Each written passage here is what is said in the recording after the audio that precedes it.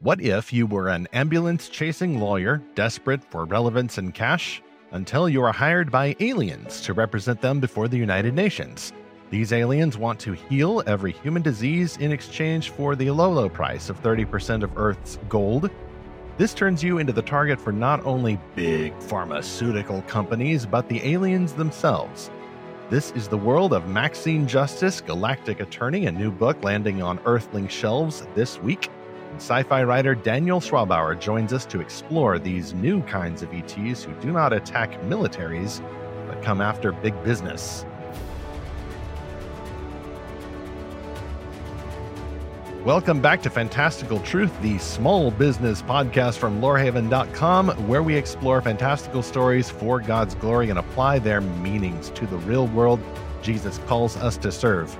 I'm E. Stephen Burnett. I publish lorehaven.com, and I also co-wrote the book, The Pop Culture Parent. And I'm Zachary Russell, and I am not a lawyer, so please do not come to me with your galactic legal questions. And this is episode 105.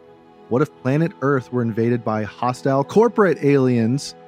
And that is the plot of the book, Maxine Justice, Galactic Attorney, and we'll be meeting today with that book's author, Daniel Schwabauer. Zach, while I was outlining this episode, somehow, and I won't get into details, but I was just surrounded by lawyer-type stuff.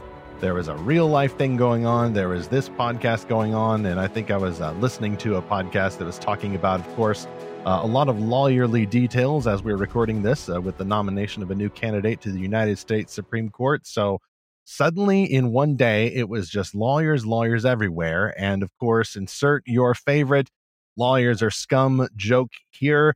I need to give a shout out, though, to lawyers, because I filter this question, this profession, through the eternal perspective I try to apply to everything. And I've actually asked myself, if you have the new heavens and new earth in mind, a concrete physical kingdom, Jesus Christ ruling in power, the master of all power on earth, will we still have attorneys? And I think the answer is yes, simply because humans have got to organize. And to organize, you need policy. And for policy, you need laws.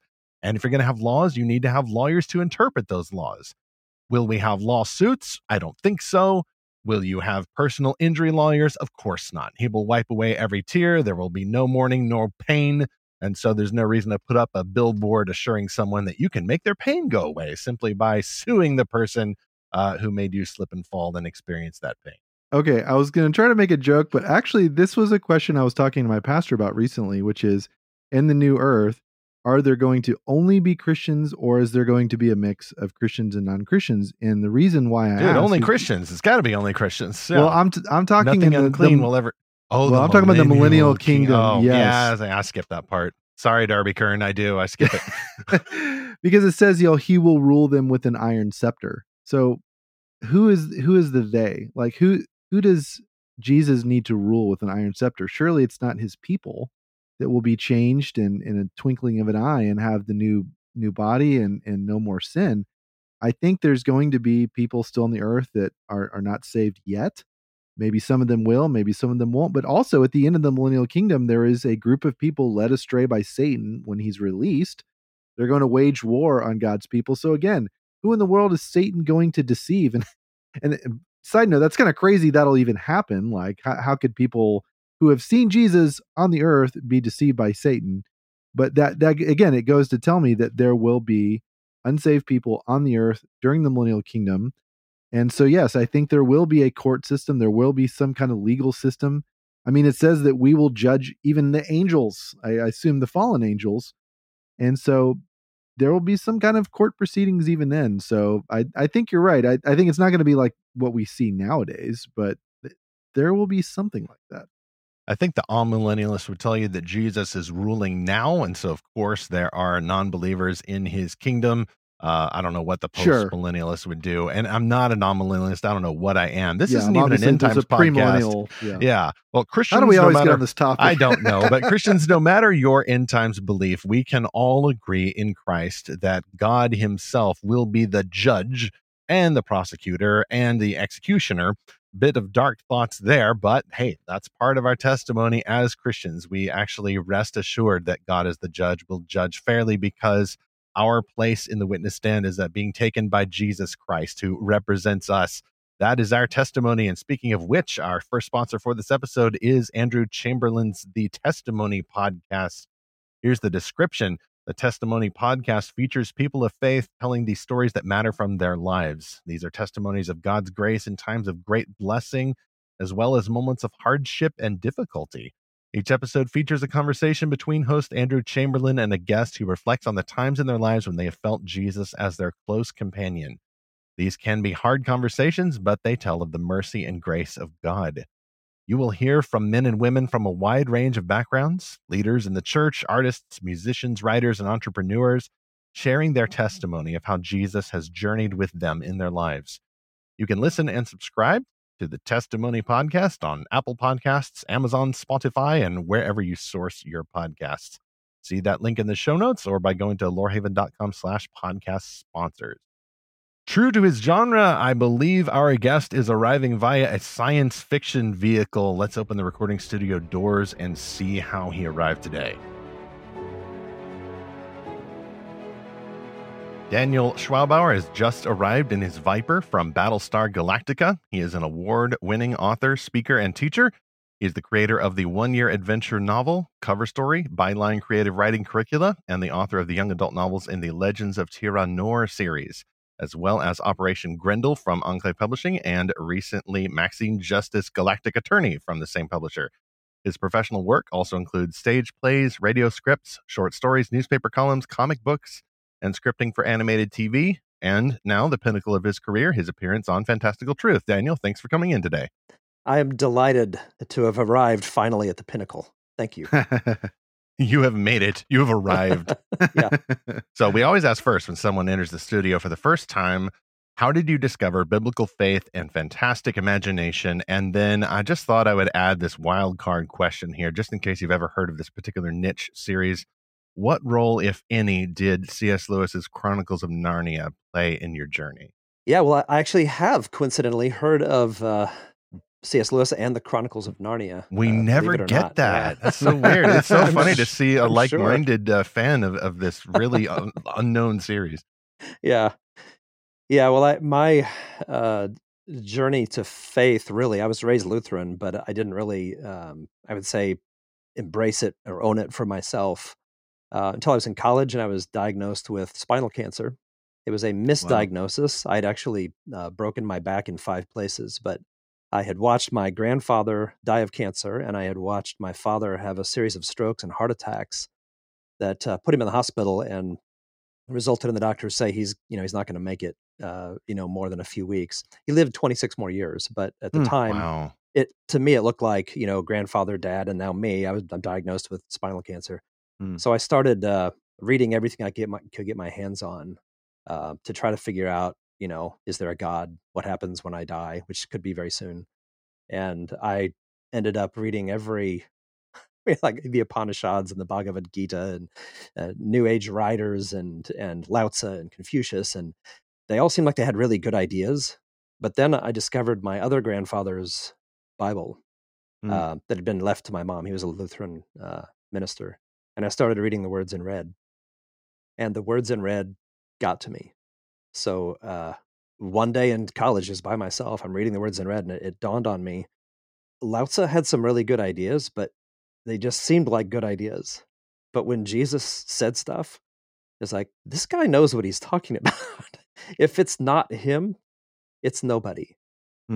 He's either who he said he was, and I had not read C.S. Lewis at the time, but if he's not who he said he was, then there is no God. Yeah. There's nothing meaningful. So, well, you've skipped to the end and went to the words of Jesus in red and otherwise in the Holy Bible, all inspired by God, without going through Aslan first. Again, that is so strange to hear from a Fantastical Truth guest. And in fact, if I may dare to say, that is probably the best way to become a Christian, is listening to Jesus first. But hey, if it takes C.S. Lewis to usher you into his presence, then that's also great.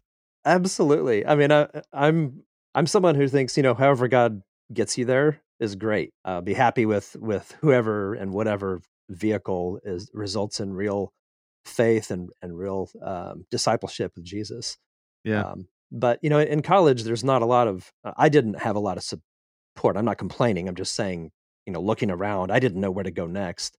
I ended up reading the Space trilogy first, Oh, nice. and that kind of made me go, well, didn't I read something about a magical lion when I was in grade school or something? Oh, wow. So you I went to the back- Ransom trilogy before Narnia. That's Yeah. great.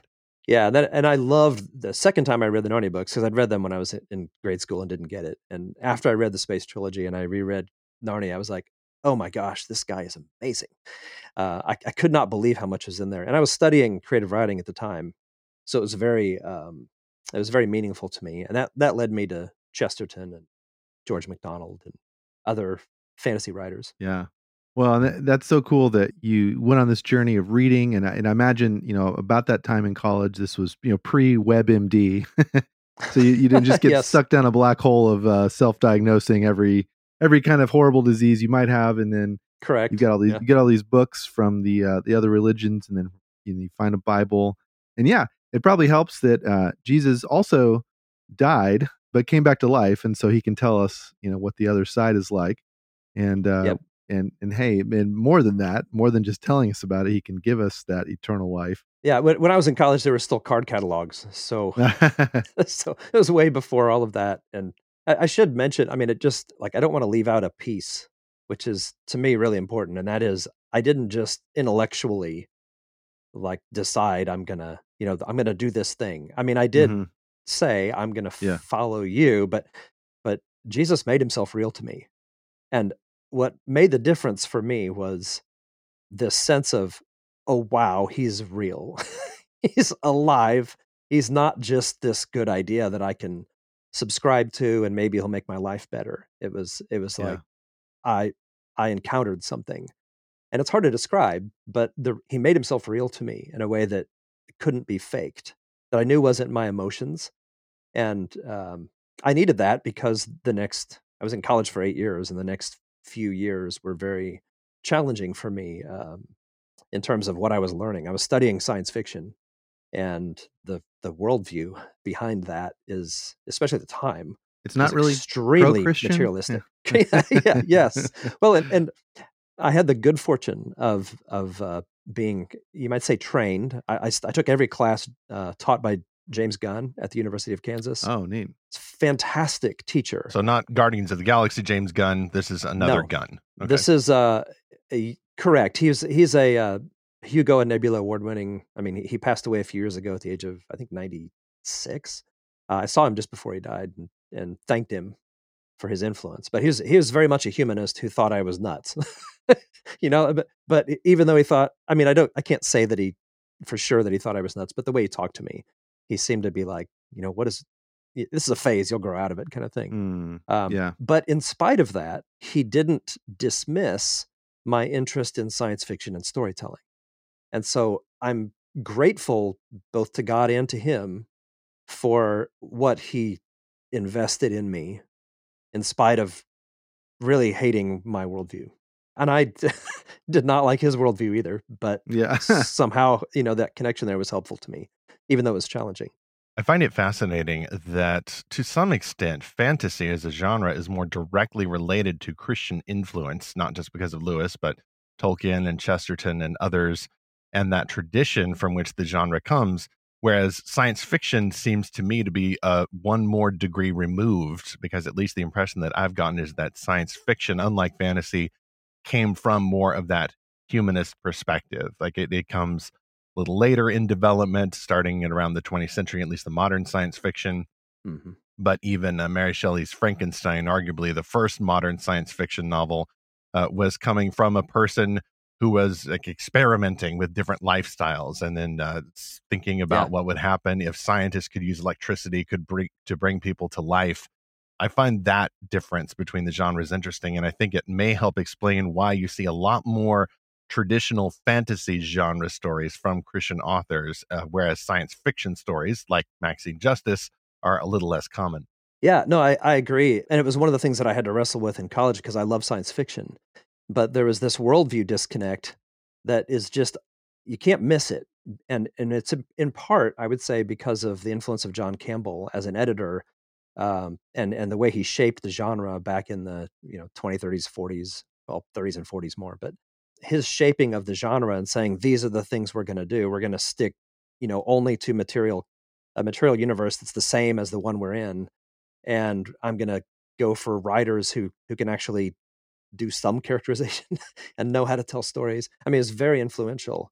So I'm reading that when I'm in college. I'm reading all this golden age of science fiction stuff and going, why am I drawn to this when its assumption is actually contradictory to my worldview? But having C.S. Lewis there going, but this guy's doing it, and he's doing it in a way that fits within the rules of science fiction. And it took me a while I don't know that I have the answer, but it took me a while to realize there is something in placing it in a universe that's more closely like ours that gives it a kind of prophetic power. Mhm. I don't mean spiritually prophetic. I just mean the ability to speak to situations and experiences that we have that it doesn't always, but it can make it very relevant. Yeah, I've heard it said, we are living in the science fiction world now. Mhm. It is not just the futurist genre; it's the present day genre because of so much advancement technologically that's happened the last 40 years, particularly the last 10 or 15 years. But Yeah. I'm reading this book now. I'm by no means a C.S. Lewis scholar, but it's made me think about a lot of things. I'm reading his book on stories. He had an essay on science fiction. So it's really interesting to see what his perspective at the time was about kind of this really. I mean, this was in the, I guess, the 50s. Yeah, Lewis was an And early adopter when it was called yes, scientifiction. right. But even then, it had been going on for, I guess, a couple years, but it was really burgeoning then. To see the authors that he liked or didn't like, or kind of the ideas he liked and didn't like from other popular authors. And something I've zeroed in on lately was, I guess you could say, his conflict with people from the Fabian Society, and how that this is like a whole other rabbit trail. A bunch of his contemporaries were part of the Fabian Society. They were Fabians, and that worldview has really seeped into a lot of things today. And it seems like it's been the dominant strain of science fiction ever since then. And so looking back on that, it's like, oh, that makes so much sense. That the trends we see in science fiction really skew kind of orthogonal to Christianity at times. Whereas, like Stephen said, with fantasy is often about just the struggle between good and evil, defeating the Dark Lord that's taking over the world. And it's very easy to kind of map that onto Christianity. But the science fiction started out with with these very different views on humanity. At the same time, it's so much more relevant to the world we're living in. So I think it's an interesting contrast. But I really want to dive into more of what Lewis thought about the books of his era and the authors and how he saw that shaping society. I'll bet you've probably studied a lot of that. Well, it's been a while since I really put my energy into that. I walked away from science fiction for a number of years. Hmm. One of my thoughts about it in the late '90s, when I decided not to read or write science fiction for a while, was just that science fiction was trying to take the place of religion in a way. It was trying Oh, to provide us absolutely. it's like where we came from and where we're going. So here's the history of mankind from our perspective, and then here's where we're going. And it really fits American culture, where we don't like to pay a lot of attention to the past, and Yeah. we're extremely optimistic about the future. Mhm. Science fiction really plays into that, right? Yeah. The past doesn't matter that much, but we'll come up with some story about, and then okay, that's fine. That's all we needed. Now we'll take it from here. The future is going to be great. We're going to have technology and chemistry that's going to fix everything, and then that doesn't work out. Well, your version of the future in Maxine Justice Galactic Attorney is fairly similar to the present in that you have personal injury lawyers, defense lawyers, and a lot of similar Earth culture going on, except a few different types of personalities are robots. There are judges who are robots. There's even a pastor, like a counselor type figure, who is a robot. As we move then into chapter 2, dealing with your very latest release from Enclave Publishing, how did you meet Maxine Justice and aliens in this sci-fi world? So you mentioned you kind of put science fiction on hold for a while. You wrote several other books in the more fantasy genre, and then you wrote this military book, Operation Grendel. was your first release from Enclave. So what brought you then back to science fiction proper, even if it's kind of a more whimsical contemporary take on the genre as we see in Maxine Justice? Well, Maxine Justice came out of a short story idea that I had 26 years ago, that I wrote about 10 pages of, and just realized I can't do anything with this story. It's not going where I want it to go. And it was the idea of Earth being taken over in a hostile kind of corporate takeover, rather than, they're always using weapons and bombs and robot warriors, and it just seems like a very expensive way to take over a planet. Maybe there's a cheaper way for the aliens to do it. And Nice. then I started thinking about humanity, and what would it take for us to sell out our own future? And I thought, well, probably not very much. I mean, it's sad, but I'm a little cynical about human nature, and I think we could probably, under the right circumstances, be talked into making a deal that would sound really good, but wouldn't turn out to be very good. And so I started turning over this idea again a few years ago, and I was talking to my daughter. She's very bright. She's a writer, has an English degree, and I was telling her about this story that I hadn't touched in so long, and she, as is really helpful with wonderful idea people, she told me the key that unlocked the story. I'd been making it with a male main character, a male protagonist. I wondered if the story had started that way. Yeah. That's fascinating. Yeah, she said, wouldn't this make more sense if it was from a woman's point of view? And as soon as she said that, I went, okay, am I even capable of writing this from a woman's point of view in a way that's believable? Am I capable of doing that? But also, yes, the story would make much more sense, and it would be a lot more interesting. And as soon as she said that, and I started thinking about it, within, I don't know, a couple of days, I had all these details about who Maxine Justice was, and her name, even Maxine Justice, that she had changed from something else in order to get clients, and the idea that there's this hero who is the hero we absolutely do deserve, but it's not the hero we need. She's not the one we need. Yeah, but who better to be an icon of humanity than a personal injury lawyer who is desperate for relevance and cash, right? Like, that's humanity in a nutshell. So maybe she could be our defense attorney, and that just delighted me. So the rest of the book, I won't say it was easy, but it's a book that I wrote with a constant sense of playfulness that doesn't always happen when I'm writing, and I felt like I'd been introduced to somebody real. Which may sound weird if you're not a writer out there. Sometimes characters just come in and there they are, and they kind of start taking over things, and that's what Maxine did.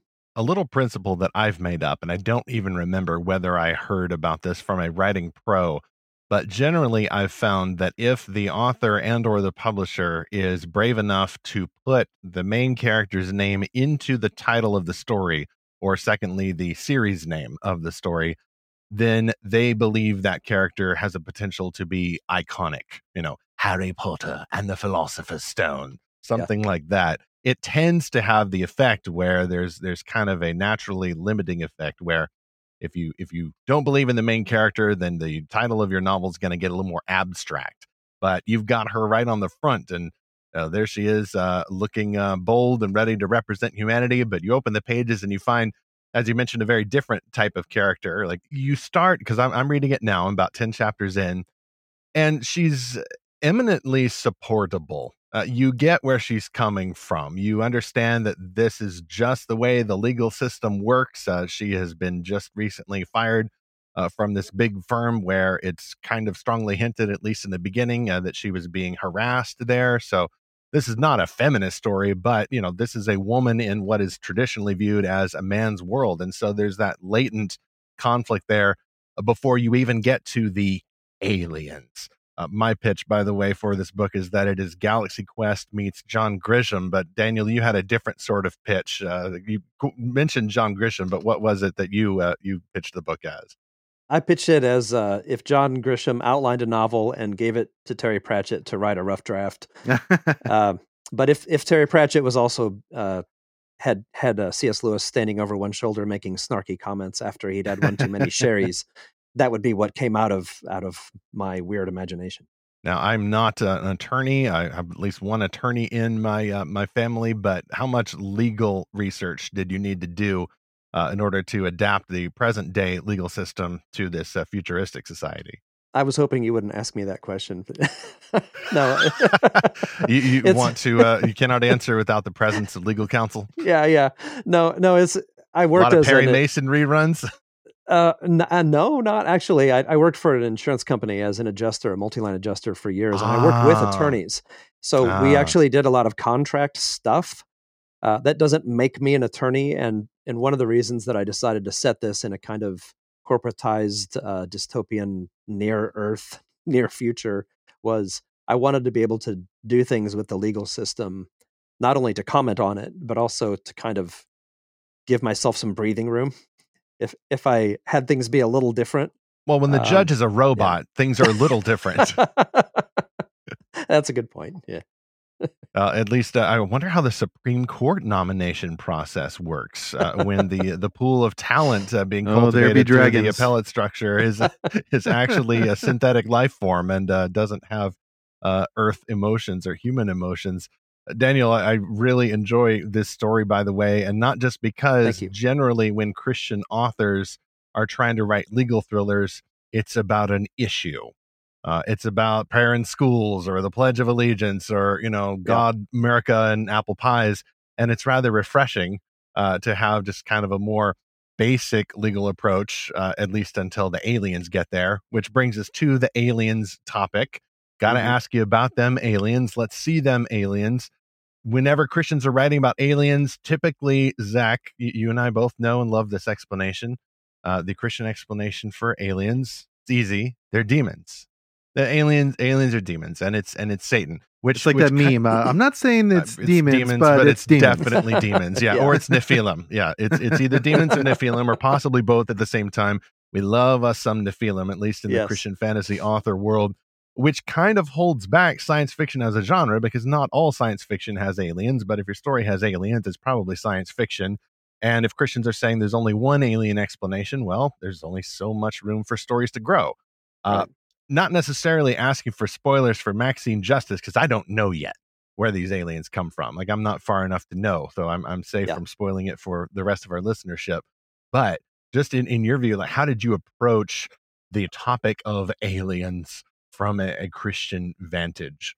Well, first I would say my approach to story, like in terms of issues, is if social issues come and go, and to me, the path to propaganda and irrelevance is saying I'm going to hit readers over the head with an issue. That's essentially saying, that I want to force you to understand the relevance of the story rather than allowing you to see whether it's relevant or not. I mean, and it just really, to me, it doesn't work. I think human nature doesn't change, and so if we write in a way that tells the truth about human nature and the truth about our systems, our medical system, like in Maxine Justice, the medical system, the legal system, how does it work? If you just tell the truth about it, people will see things in it that will make sense to them and feel relevant to them. When it comes to aliens, I'm agnostic on what aliens are or could be. Thank you. Yes, me too. I don't know. Yes, but in writing a science fiction story, to just say that they're demons, okay, then that in science fiction, I've got to explain then what demons are. Is this a rip in some kind of dimensional portal or something? People already know what aliens are. If I just treat them as another species, the reader will fill in whatever they need to fill in. Maybe a more complex way of saying it is the closest I would get to comparing aliens to demons is aliens might have some demonic tendencies. They might do things that you could look at the scriptures and say, what are the characteristics of demons? If aliens follow those characteristics, readers will connect them without me having to. And I don't really have an interest in introducing, at least in this story that I was telling, introducing the complexity of a cosmology that involves not just aliens, not just alien courts and alien law and all that, but also there's some other interdimensional aspect to it as well. It just seemed way too much for a novel of this length. Well, then you're getting into too many kinds of magic, right? So you have Yes. to watch out for that trap, which was Yes. the classic criticism of the M. Night Shyamalan film Signs, where you had both aliens and God intruding into the story. And anyway, lit Yeah. off a firestorm of criticism. But I like how you said that the path to irrelevance is to hit people over the head. So I'm a fan of the Critical Drinker YouTube channel. Don't ask me why. It's become kind of my guilty pleasure lately, where he reviews movies and books and all this kind of stuff. And he has this phrase, "the message." How everything now has to be about the message. It gets so tiring, and you're right, it just gets so old, like so fast. And in a couple of years from now, no one's going to care about whatever the message was of 2022. At the same time, I am curious to know how, like you said, going back to the 90s, you walked away from sci-fi because you didn't like how that was becoming this replacement religion. So I'm curious to know how you are kind of subverting that tendency of sci-fi, or sort of the not just like the tropes, but like, I mean, the messages of sci-fi, or the worldviews of sci-fi. How are you going about trying to create something different with your work? Oh, that's a really interesting question. And I don't know that hopefully I'm not pretentious enough to think that I'm doing something important with my work. I have an opinion about this that may be unpopular with people kind of on both ends of the spectrum. And my opinion about storytelling is that our culture is inundated with, in some ways, really great stories. We're living in, like, streaming has made long form storytelling, a very complex nature, possible in a way that wasn't possible, 20 years ago. At the same time, with the development of a Marvel Universe, CGI stuff, I would say, in a nutshell, what we're getting is a competition between two types of storytelling. And the first type it basically says that power is the key to storytelling, and you have a hero who is the embodiment of principled power, and you have a villain who's the embodiment of unprincipled power. This is what Marvel movies do all the time, and we love watching them bash it out, and regardless of the collateral damage to cities and stuff. We love our Iron Man and Spider-Man and all that. As a storytelling type, as entertaining as it is, it ends up being fairly empty. And the really great classic stories that last strip power from the hero, and they pit naked principle against raw power. And that's an oversimplification of it. But in that theory, the reason that is helpful is that it allows us to see the relevance of a story for our lives. Because I don't have the power in every situation, but what I can have is the principle. So the consequence of not just science fiction, but primarily science fiction and fantasy, saying it's principled power versus unprincipled power, is it draws us into this contextual universe of the story. We love meaning, which is one thing pointing to another, and in a story, everything is meaningful. So we binge something on Netflix, and then the next day we go to our cubicle at work, and the stapler is not meaningful. My irritating boss is not meaningful, at least not in a way that impacts my life. Nothing seems as meaningful as it is in the story. And so there's this addiction to storytelling, but it's storytelling that is not ever crossing that contextual overlap between, like, the context of the story and the context of my life is what creates relevance. When those two things don't overlap, all I get is this desire for more and more story, from something to satisfy my need for meaning. Yeah. And so this is a long explanation. No, that makes sense, though. Story as snacks versus stories as a meal that leaves you satisfied. Yes. And lots of people, so I'm an apologist, as many of my friends know, for director Zack Snyder's films in the DC universe. What's that? I know, right? It's just like C.S. Lewis informing a Christian fantasy author. It's just so strange to hear about this. But the reason why I enjoy those so much, and enjoy certain of the Marvel movies and enjoy others less so, is because of that question of meaning that you were just talking about. I want a story that is clearly taking some things seriously, that is taking truth seriously, and the themes that you just mentioned as earnestly as possible. And that's why I appreciate it when, like, for example, everyone's talking about Spider-Man No Way Home. Not just because of the nostalgic factor. I mean, I grew up on the Tobey Maguire Spider films back when I was in college. I still really enjoy those. And I enjoy the new Spider-Man as well. But that story was at its best when the hero, Peter Parker, Peter in the MCU, the main one, Tom Holland, is, light spoilers here, but his power is taken away. I mean, he can still be Spider-Man, but he starts losing a lot. He tried to save all of these villains from other dimensions, and then it turned out some of them don't want to be saved. And you get this great nostalgic rush by seeing the previous Spider-Man from other films coming in to join him, because they were also pulled in from other dimensions.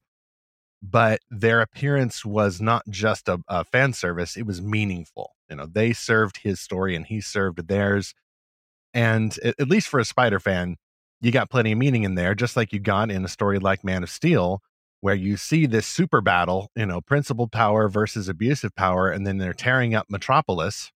Yeah. And you see the consequences of that fight. You see people suffering and dying. And then the entire next film is about what happens on the ground. How do the nations and cultures of the world react to this idea of Superman, an alien god among them? And hit or miss in the execution, according to some fans, but I really appreciate just the idea of a story that's going to take those things seriously. Yeah, I agree. And I would say that on the other end of the spectrum with some Christian fiction, what people have done traditionally is they've gone for the meaning right away without earning it through the story. And so I sometimes point people to a Christmas Carol, and I say, Dickens was brilliant in A Christmas Carol because Ebenezer Scrooge doesn't change until every person in the audience already wants him to change. He earns the transformation by convincing us that it's right for Scrooge to repent and become a better person and honor Christmas all the year or whatever. But a lot of times with we want to preach, we want just people to accept the message without, going through the story first, earning the message, whatever the message is, or the message is the wrong word. The meaning, the meaning of the story. Right. The meaning is a good word. Yeah. Not the moral, not the message, but the meaning. Right. Yeah. Well, I like this contrast between films that are primarily about power. It's, just either the unprincipled or the principled power, versus the films that are, I think you said it's unpowered principle versus unprincipled power. I really like that contrast, because what that kind of story points us to is truth. Whereas, it's really a struggle for what is true, what is good, what is beautiful, what is right, what is ethical. Whereas the former type of story that's just about two different kinds of power it leads to this very popular idea nowadays, which is there is no truth but power. Yes. And I think that, those kind of stories are resonating with our culture, but for very dark reasons. There's a lot of people at the fringes of the political spectrum that are just entirely obsessed with power. And, who has power, who doesn't have power, who should have power.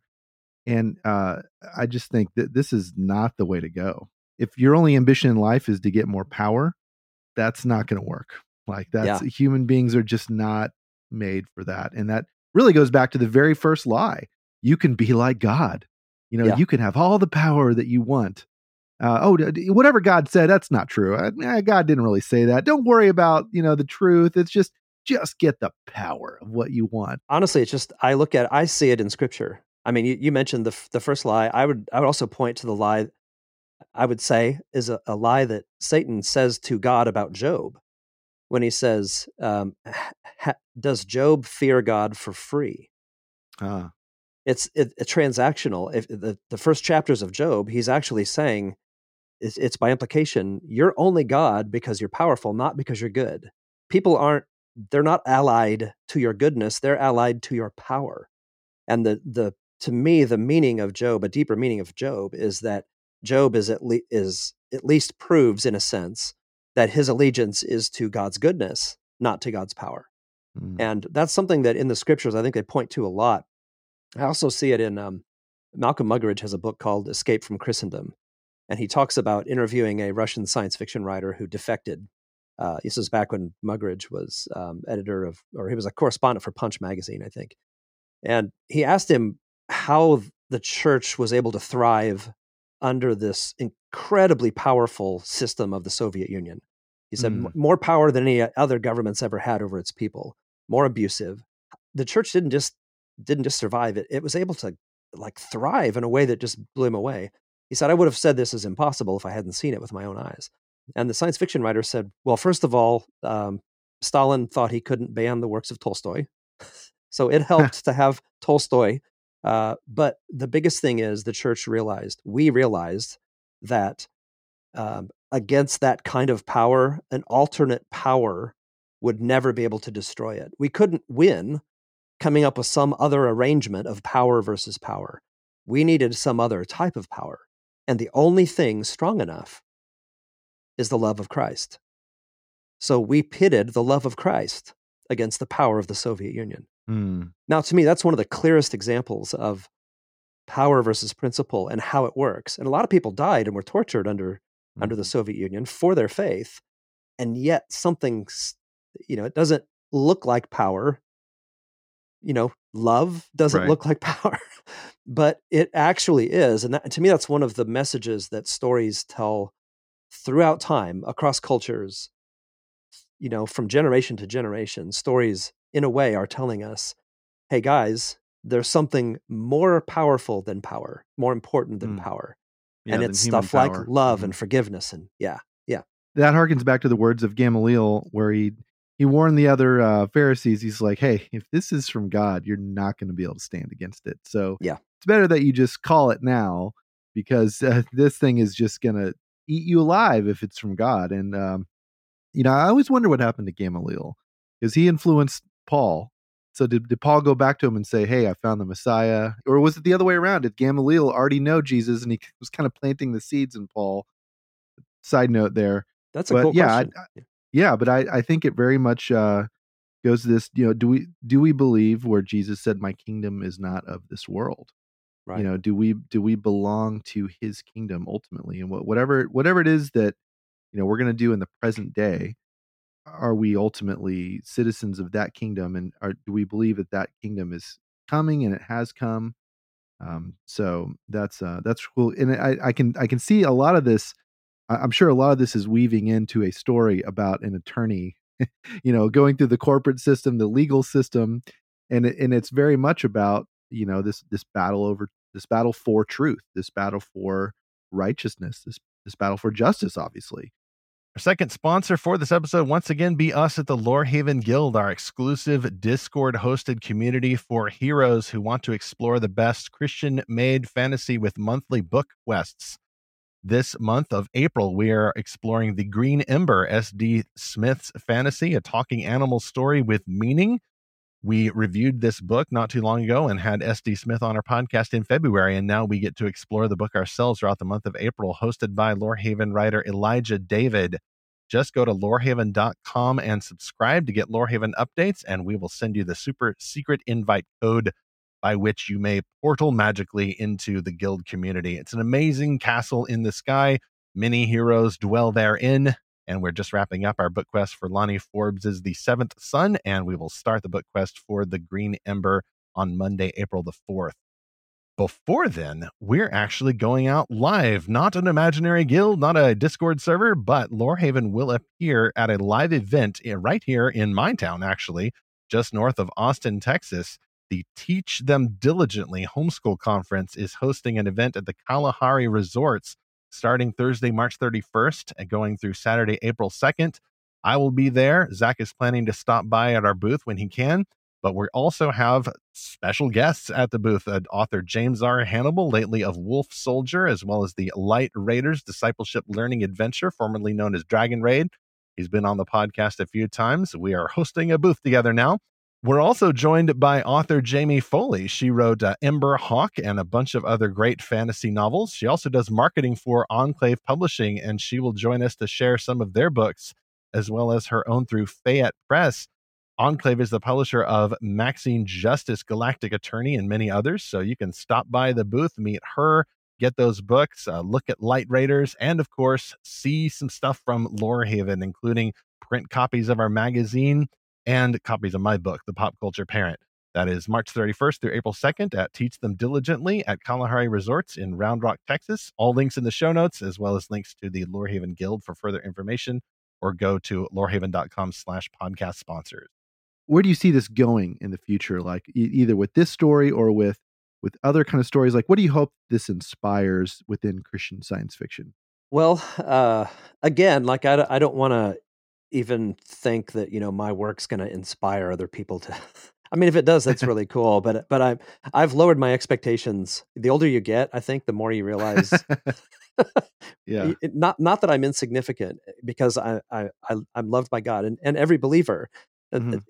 By virtue of being adopted into His family, we have this amazing significance, and yet I don't think I'm qualified to look at my own significance and even evaluate it. I have no idea what Good influence mindset. my work might have. But if it could help people to see that you don't have to preach, that actually if your story is your message, it will actually go farther and it will make more of an impact.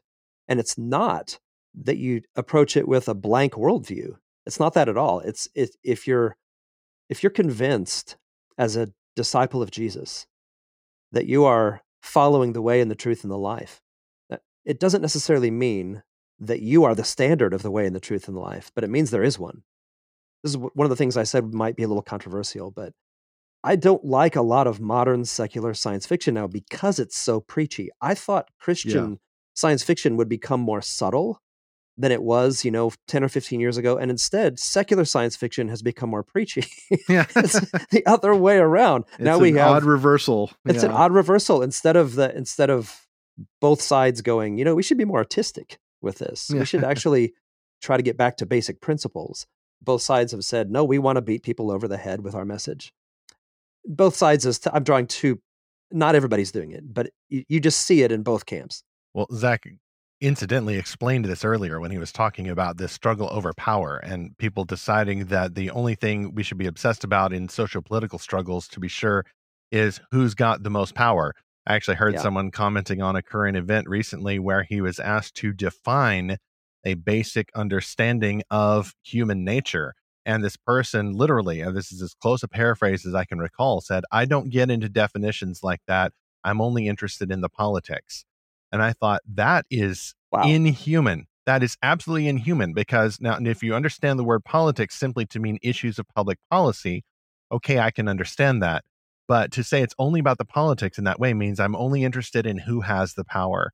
That is how it comes across. That is all that you're left with without these basic definitions of human concepts. And the Christian approaches this from the perspective of God, the creator, gives the definitions. He gives the instructions. He defines love. He defines power, for he himself is love and power.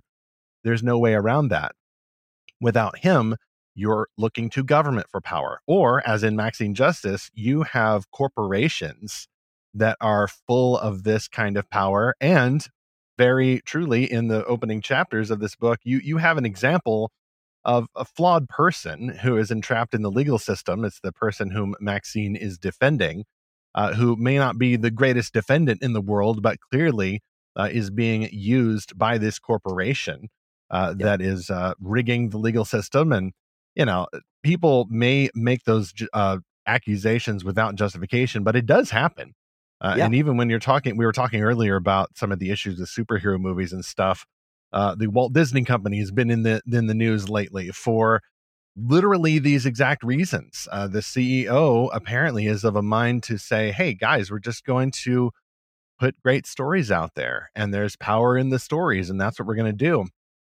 And a bunch of the activists said, "No, you must go political. It's not enough to be subtle with the stories." Like, he was throwing them a bone. He was saying, "Guys, we're going to influence people subtly through the entertainment that we offer to families across the world." And they said, "No, you need to give to this cause. You need to release a statement. You need to get overt about it." Meanwhile, some Christians are still lost in that, but others are going, "Hey, let's be more subtle. Let's explore these themes as fans and the stories we like, not so much beating people over the head." And then the secular storytellers are, if they're not beating people over the head, they've got members of the new religious high priestly class telling them, "You've got to beat people over the head, or else we're going to have you canceled." Yeah, I agree, and it's sad because to me it shows a lack of understanding of the real power of storytelling and where it comes from.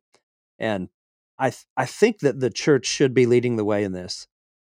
We have, by virtue of, if nothing else, and I don't mean this as a little thing, the Holy Spirit as a teacher we ought to be the ones who are stepping out with confidence through the imagination that is controlled, not just, hey, whatever you want is, it's fair game. This is relevant to what we've been saying, but Zechariah 4, there's this statement in there that doesn't seem to be explained anywhere else. And it's something that people will have heard in churches many times, but what Zechariah is told is, it's not by might nor by power, but by my Spirit. And if the church actually started to take that seriously, that even in our storytelling, it's not by might and it's not by power, it's by my Spirit. It's or even translating that to a simple, it's by principle. It's by telling the truth about things and not making it worse than it is and not making it better than it is, just telling the truth about the world that we live in. Man, what a breath of fresh air that would be for our stories. Yeah, I mean, absolutely a breath of fresh air, because this preachiness that comes across in secular fiction, it's making everyone walk on eggshells. Yeah. Because you have to get everything right. You as an author can't mess up. You can't have characters who mess up or do something problematic or offensive or whatever. And the Christian worldview is, look, we're all messed up. We're all problematic. We're all offensive to someone. We're offensive to God most of all. But God is patient with us. He's gracious. And he's if merciful. Maxine can't mess up, she's in trouble, and I'm in trouble. Right. Right. So, what kind of stories? Well, I just keep wondering, these endless purity tests that are going on in our culture. How are we ever going to have a heroic journey of someone who goes through a significant internal change? Yeah. Because that's so much more interesting, rather than just a story of someone who's always right and who never messes up and always does the right thing. And that's just very boring. I love these stories like Despicable Me. About Gru, this villain who becomes a hero, or even going back to the 90s a little bit, this Jack Nicholson film, As Good as It Gets. Just an odd reference in my head right now, but this this really curmudgeonly guy that's OCD and I think he's an author too, and he's just this horrible person at the beginning, but he's kind of funny.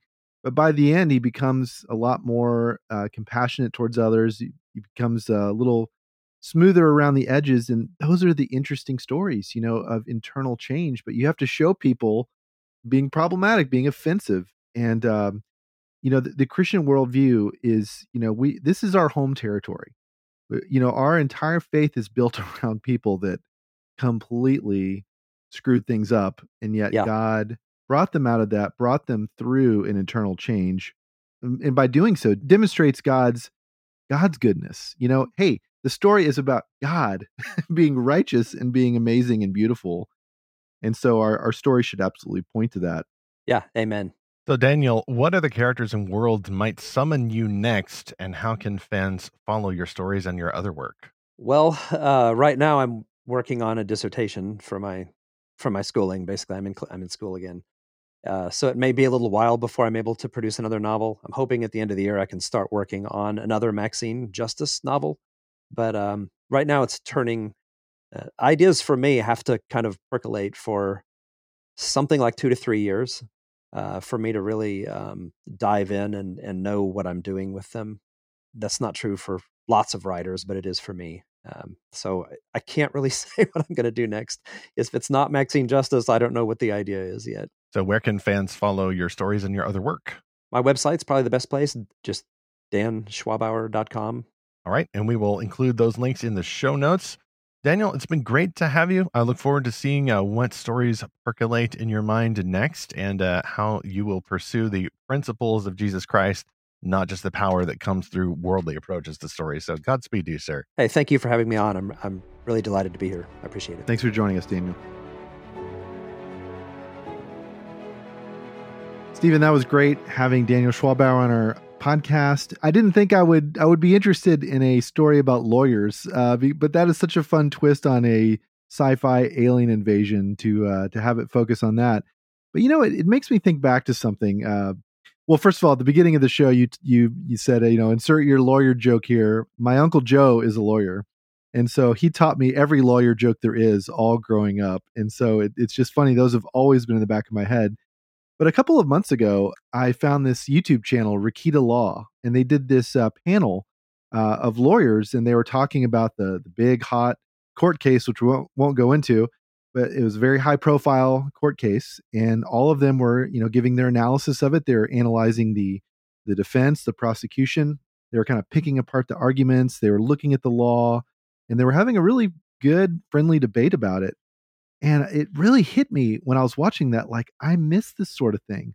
This reminds me of the kind of the apologetics debates I used to get into in college on forums or just in person.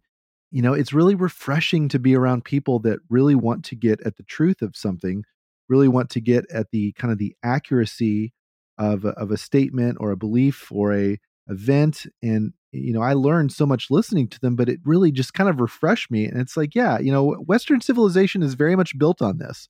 It's very much built on the law and, the, what is it? Lex Rex, like the law is king, and not just, Rex Lex, like the king makes the law. Or, in other words, we are a society of rule by law and not just rule by man. And so that I think this book is going to be fantastic. Well, let's go to the comm station and hear from our fantastic fans. We got a note from Brave Sir Robin. Brave Sir Robin, he bravely ran away. Just an excellent username. So he commented on episode 103, and this was about when Christians clash. And Brave Sir Robin says, quote, "The challenge is not only to present steelman arguments to oppose the protagonist, but also to portray this protagonist as an earthen vessel. I have a particular fondness for unreliable first-person narrators like Huckleberry Finn, Nick Carraway from The Great Gatsby, and Offred, the narrator of A Handmaid's Tale by Margaret Atwood, which I am currently reading because the enemy of my enemy may serve as ally for a time." End quote. I've actually seen a lot of discussion in the Lorehaven Guild about A Handmaid's Tale. I haven't been able to participate myself, not just because I haven't read it, but it is interesting to see some compliments for this book, which has been used, name-checked often, even some cosplay in political debates. But apparently, apart from the show, the book itself has a little bit more of a nuanced presentation of religion, as I understand, at least from casually glancing at those comments. So, actually, I just realized that I've accidentally tried to follow the example that Brave Sir Robin was just talking about. Steel man in the opposition. You don't turn him into a cartoon character that's easily to mock and spoof and pull down and critique just because their ideas are so stupid. You actually view them as a human being whom God has made, who is complex and may have beliefs that you don't understand, but you need to understand in order to not only debate them, but in order to show that person the love of Christ. So I really appreciate his comment there. And I appreciated that discussion back in episode 103. It's definitely one of my favorite episodes.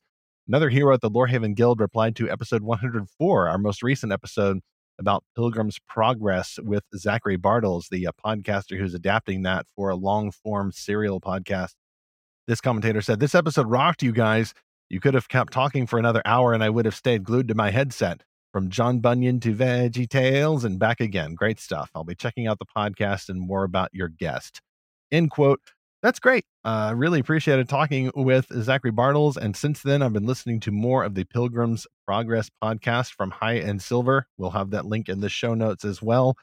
It's great to kind of rediscover Christian allegory and get past the simplistic notion that allegory is always inferior or it's always too easy. You just get the good guys and the bad guys and you learn your Sunday school lesson and then your life is changed. Well, sometimes actually, allegory can reflect the nuances and complexities of our Christian life. You don't always know exactly who's going to make it to the celestial city while you're on the road. You'll only know when you get there. And I think that truth is latent in Pilgrim's Progress, along with a lot of other subtler presentations of humanity, along with some over-the-top stuff, like pointing to the sheep and saying, "These are God's sheep." And like, thanks, know that. Allegory can be kind of weird, especially when you're a Puritan preacher in the 1600s, as John Bunyan was. Now, it just hit me. Is there a Veggie Tales version of the Pilgrim's Progress? Don't know, but there should have been. I don't know if I'd want them to do it now. It may have been too much of it. But now they, of course, did a Lord of the Rings version, which I know everybody likes, but I did not like it. I think they hijacked Lord of the Rings and turned it into some kind of social justice thing by the end. I was not a fan. But then again, I like parody, but I also like it when we take things seriously. And I kind of want to take Lord of the Rings seriously while also sharing the stupid memes. So anyway, don't share stupid memes. Share thoughtful thoughts about this episode and others by emailing podcast@lorehaven.com. What do you think about aliens taking over the earth, not by means of death rays, but by means of corporate espionage? Find us and tag us on the socials. Just look for Lorehaven on Facebook, Instagram, or Twitter. And of course, join the Lorehaven Guild by subscribing to Lorehaven. Most importantly, lorehaven.com.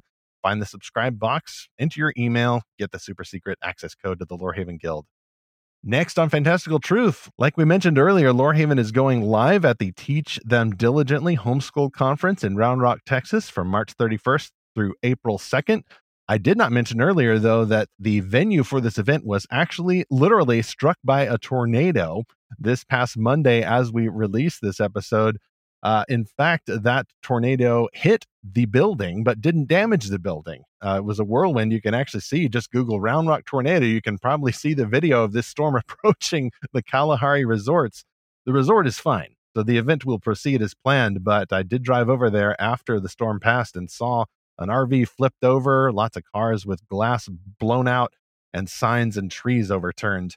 But the building's okay, so we will still appear at the Teach Them Diligently conference with James R. Hannibal and Jamie Foley. Look for the Lorehaven booth. And I wouldn't be surprised if we here on this podcast got to talk with them about the event, along with any passersby families who don't mind sharing why they love fantastical Christian-made stories and games and beyond.